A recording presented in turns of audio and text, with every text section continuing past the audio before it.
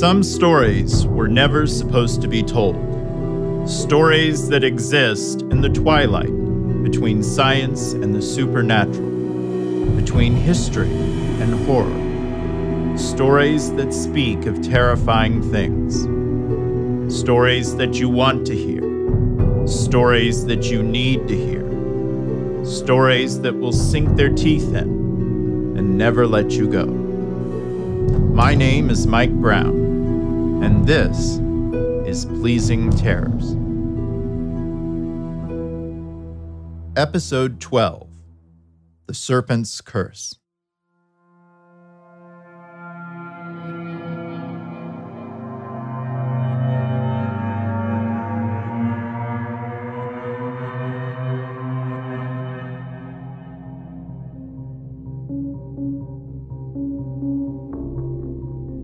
The serpent dwells in the void, slithering its way through the darkness between the stars.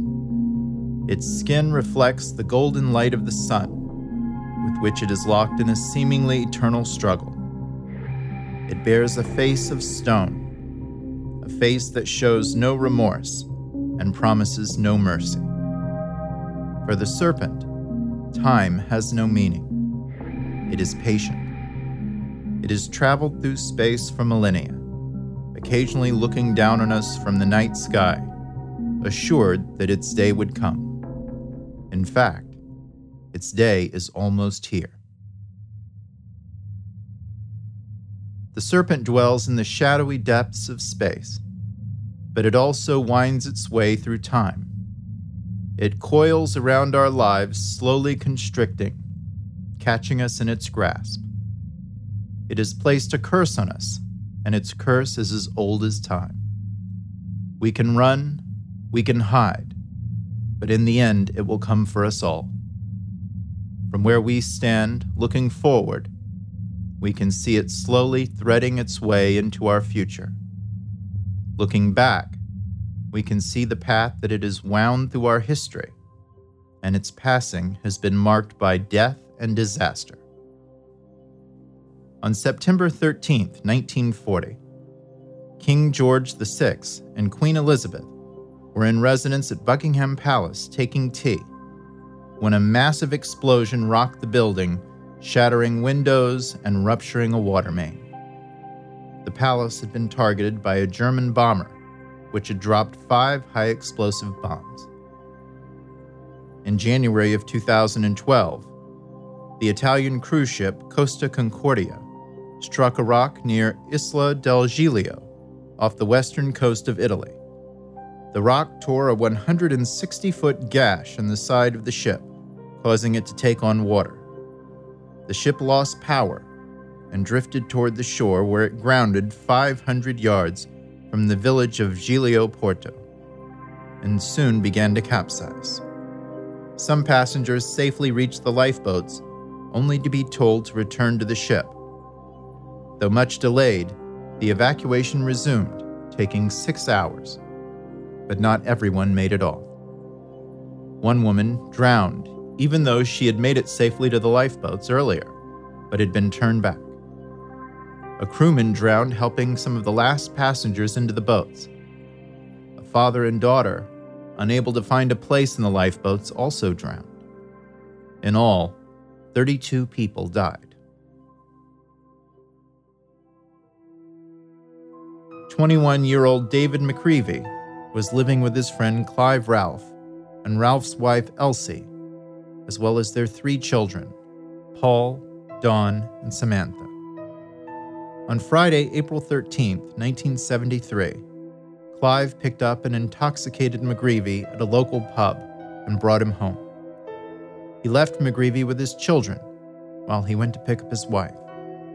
When they returned home, they were greeted by the police, who told them that their children had been murdered. McCreevy, intoxicated and already angry from an earlier altercation at the pub, smashed the baby's head, fracturing her skull. He then slit the throat of 2-year-old Samantha and strangled 4-year-old Paul. He mutilated their bodies with a pickaxe before carrying them outside and impaling them on the spikes of a wrought iron fence. He was discovered at 3:50 a.m. the next morning, walking on a street near the Ralph home. He was arrested and later confessed to the gruesome crimes. On October 13, 1972, Uruguayan Flight 571, carrying a rugby team, as well as their family and friends, was flying through the Andes Mountains on a trip from Montevideo, Uruguay, to Santiago, Chile. Bad weather conditions forced the pilots to deviate from their intended path, and after a cloud bank obscured visibility, the plane crashed into a mountain peak. A quarter of the passengers died in the crash. More died within a few days when 8 people were killed in an avalanche. When what little food they had ran out, the survivors were forced to resort to cannibalism. 16 people were still alive when rescuers finally arrived, led there by 2 of the survivors who had made a heroic 10-day journey through the mountains to find help. The survivors had been stranded on the mountain for 72 days. On January 13, 1939, one of the worst brush fires in world history burned across Victoria, Australia, destroying nearly 1 million acres of land, as well as 3,700 buildings, including 1,300 homes. What became known as the Black Friday brush fires killed 71 people. At 2:30 a.m. on March 13, 1964, 29-year-old Brooklyn, New York resident Kitty Genovese left work at Ev's 11th Hour bar in Queens and drove home in her red Fiat. At around 3:15 a.m., she parked in a railroad parking lot near her apartment. Unbeknownst to her, she was being followed by a man named Winston Mosley. As she walked, Genovese noticed Mosley and started to run. She screamed and called out for help, but Mosley caught up to her and stabbed her twice in the back. Her neighbors were, perhaps unfairly, accused of ignoring her pleas for help. It was said that some of them even watched the assault from their apartment windows. One man did lean out of his window and yell for Mosley to leave her alone, causing him to flee. Someone else called the police. No one realized that she had been stabbed. Mosley later came back and found Genovese collapsed on the floor of the hallway inside her building. He stabbed her multiple times and then raped her. When the police arrived, they found her being cradled in the arms of a neighbor. She died on the way to the hospital. On November 13, 1970, the most devastating tropical storm in recorded history, the Bola cyclone, finally began to dissipate after having devastated East Pakistan, modern-day Bangladesh, over the preceding 24 hours. It killed 500,000 people. In the sub-district of Upazila Tazmudin, 45% of the population was killed. The thread that connects all of these events is the day on which they occurred. Friday the 13th. Friday the 13th is the most feared day in history, affecting between 17 and 21 million people in the United States every year. It has been estimated that $800 to $900 million is lost in business on this day. Fear of the number 13 is called triskaidekaphobia, and fear of Friday the 13th is called paraskavitakatria. Many of those affected alter their routines, refusing to travel, work, or in some cases, even leave their homes. Sometimes, even that is not enough to save them. In 1976, a man named Daz Baxter was so afraid that on Friday the 13th, he decided not to leave his apartment and instead stayed in bed. He was killed later that day when the floor of his apartment collapsed. Superstitions, the belief that random and seemingly mundane events can have supernatural and often threatening power, are as old as civilization. We are faced with them when we spill salt, break a mirror, walk under a ladder, or see a black cat cross our path.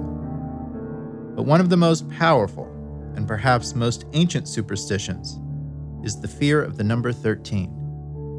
Numerology, the belief that numbers have mystical power, or are at least symbolic of mystical forces at work in our lives, tells us that the number 12 is representative of completion, of stability. But the number 13 is representative of upheaval and destruction. It is said that it is bad luck for 13 people to sit at a table for dinner, and that the first one to rise from the table will die.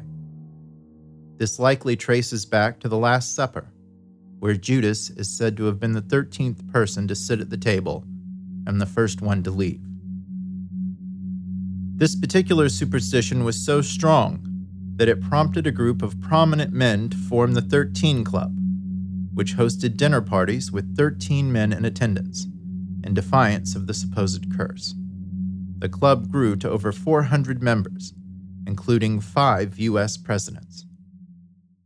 The fear of Friday the 13th is documented as having existed in the 19th century. One of the earliest known written accounts is found in Henry Sutherland Edwards' 1869 biography of Gioacchino Rossini, who died on Friday the 13th. He was surrounded to the last by admiring friends, and if it be true that, like so many Italians, he regarded Friday as an unlucky day and 13 as an unlucky number, it is remarkable that on Friday the 13th of November, he passed away. The fear may have entered popular culture with the publication in 1907 of Thomas W. Lawson's novel, Friday the 13th, the story of a stockbroker who takes advantage of the superstition to create a Wall Street panic. While Lawson didn't invent the superstition, his novel may have made its perception more common. However, though documented accounts of Parascovita Catriophobia only extend back as far as the 1800s, legends and folklore extend its origins back to the beginning of time and magnify its significance to biblical proportions. They also identify its creator.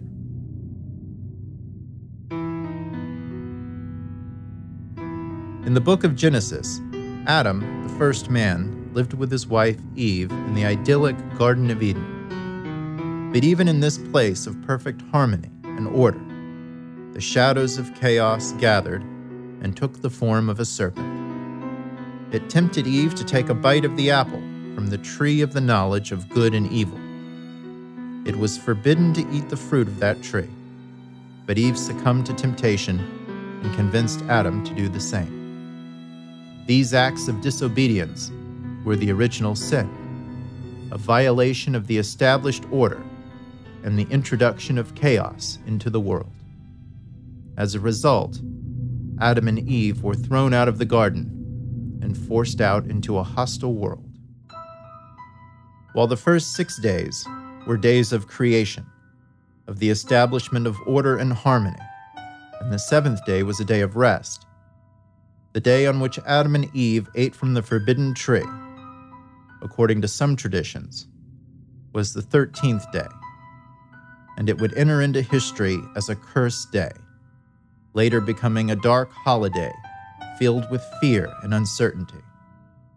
The day we today recognize as Friday the 13th, and its architect was the serpent.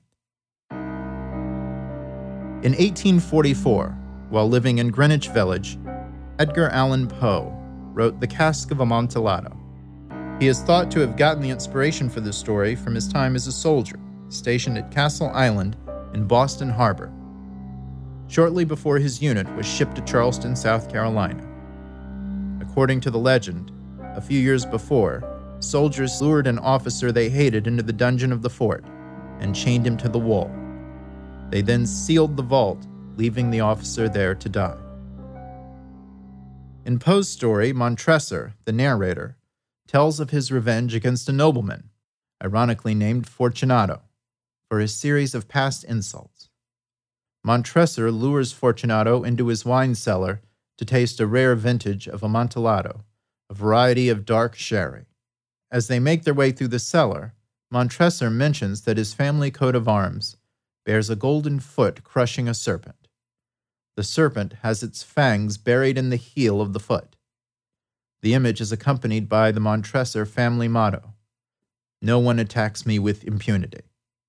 Fortunato, unaware that he has incurred Montresor's wrath, is also unaware that he is being led into a trap.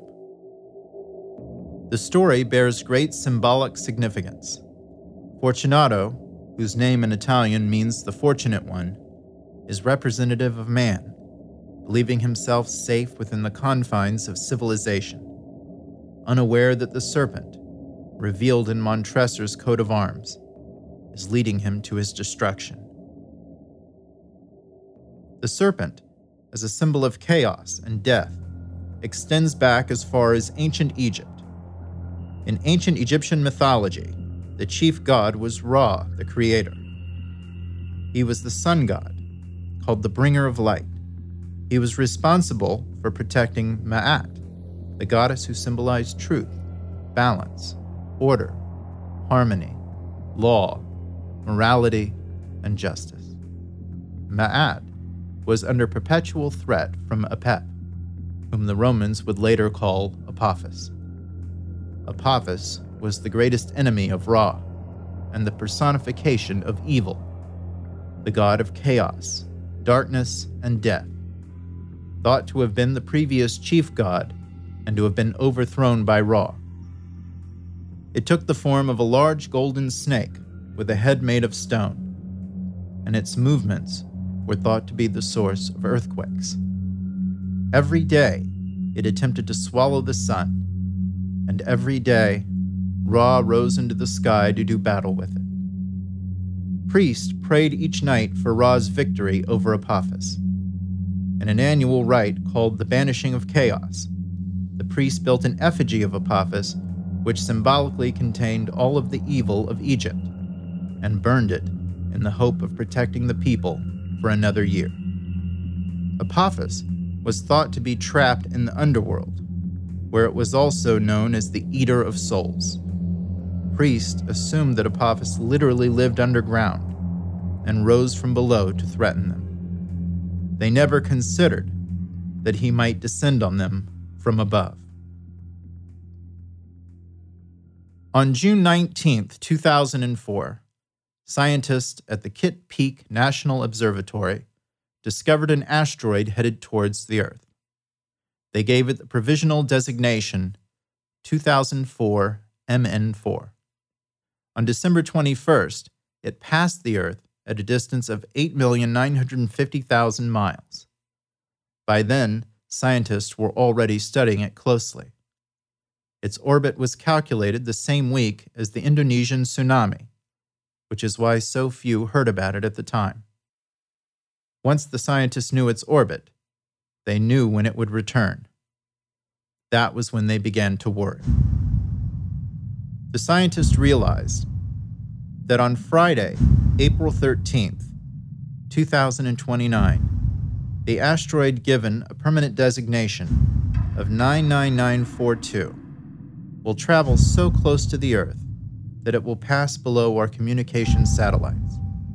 It will be the closest an object that large has ever come to the Earth in recorded history. As terrifying as that prospect was, what truly worried scientists at the time was that even if it missed the Earth in 2029, it would come close enough that the Earth's gravity would affect its trajectory. They determined that if it passed through a particular point in space, what they called a gravitational keyhole, that it would return to strike the Earth 7 years later, on April 13th, 2036. The asteroid is the size of the Rose Bowl in Pasadena. It is over 1,000 feet in diameter. According to astrophysicist Dr. Neil deGrasse Tyson, at a speech given on February 13, 2007, it was thought to be aimed at the Pacific Ocean, where it would strike off the coast of Santa Monica and raise a 50-foot tsunami that would scour clean the west coast of the United States of any trace of civilization. When an asteroid receives a permanent designation, as 99942 did on June 24, 2005, it is also eligible to receive a name. On July 19, 2005, 99942 was named Apophis. There is an eerie confluence of science and mythology in the story of Apophis. What makes its trajectory so hard to determine is what is known as the Yarkovsky effect, the heating of the surface of the asteroid by the sun as it travels through space. The sun god Ra, still waging his eternal war against Apophis, the looming threat of destruction. Further analysis has given us some cause for hope. Scientists now believe that Apophis will miss the keyhole in 2029, and that in 2036 it will pass safely by us, resuming its journey through space. However, it will return on either April 13, 2076, April 13, 2077, or April 13, 2078. It will also return as well on Friday, April 13, 2091, and April 13, 2105. For now, mankind can take comfort in our modernity and remind ourselves that we have nothing to fear, confident in the fact that the bright light of science has banished our superstitions and rendered them harmless. The serpent's curse is just a myth, a story grown out of control. For now, all we can do is stare into the night sky and wait and hope.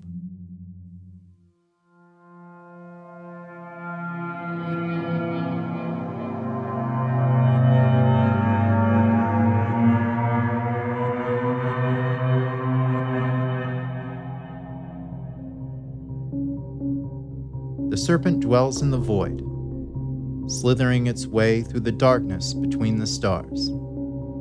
Its skin reflects the golden light of the sun, with which it is locked in a seemingly eternal struggle. It bears a face of stone, a face that shows no remorse and promises no mercy.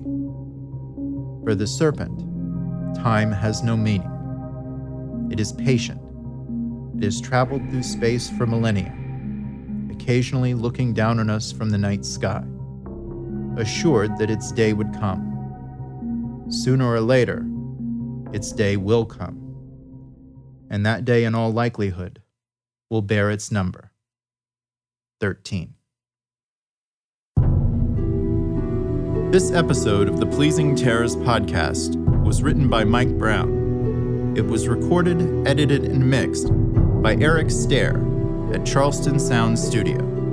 If you would like to support the show, please rate and review Pleasing Terrors on iTunes. Your review will make it easier for others to find us. For more creepy news, history, and folklore, or for information on upcoming episodes, please visit us at Pleasing Terrors on Facebook and Twitter, and at pleasingterrors.com. Thank you for listening.